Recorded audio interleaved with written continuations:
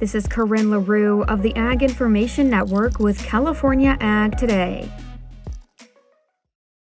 California Governor Newsom recently signed AB 1016 into law, which will streamline the process of getting a license to fly a drone for pesticide application. San Luis Obispo Farm Bureau's Executive Director Brent Burchett tells us what that bill means for California agriculture. Right now we have a lot, predominantly the aerial applications are through helicopters and airplanes. So this was an effort to make it easier and the process a little bit more simple for folks that wanted to have that drone application for pesticides. And that's really the future of agriculture, not just here in California. So that was needed.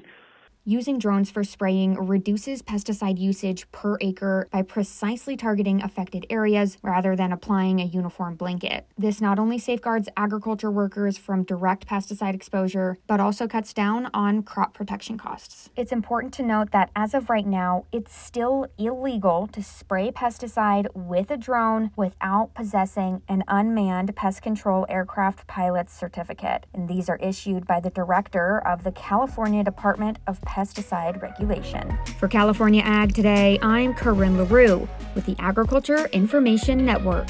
Bid on over 1,800 items at Ritchie Brothers' next Tipton auction. This will be an online-only timed auction event on November 9th. For more details, visit rbauction.com/Tipton.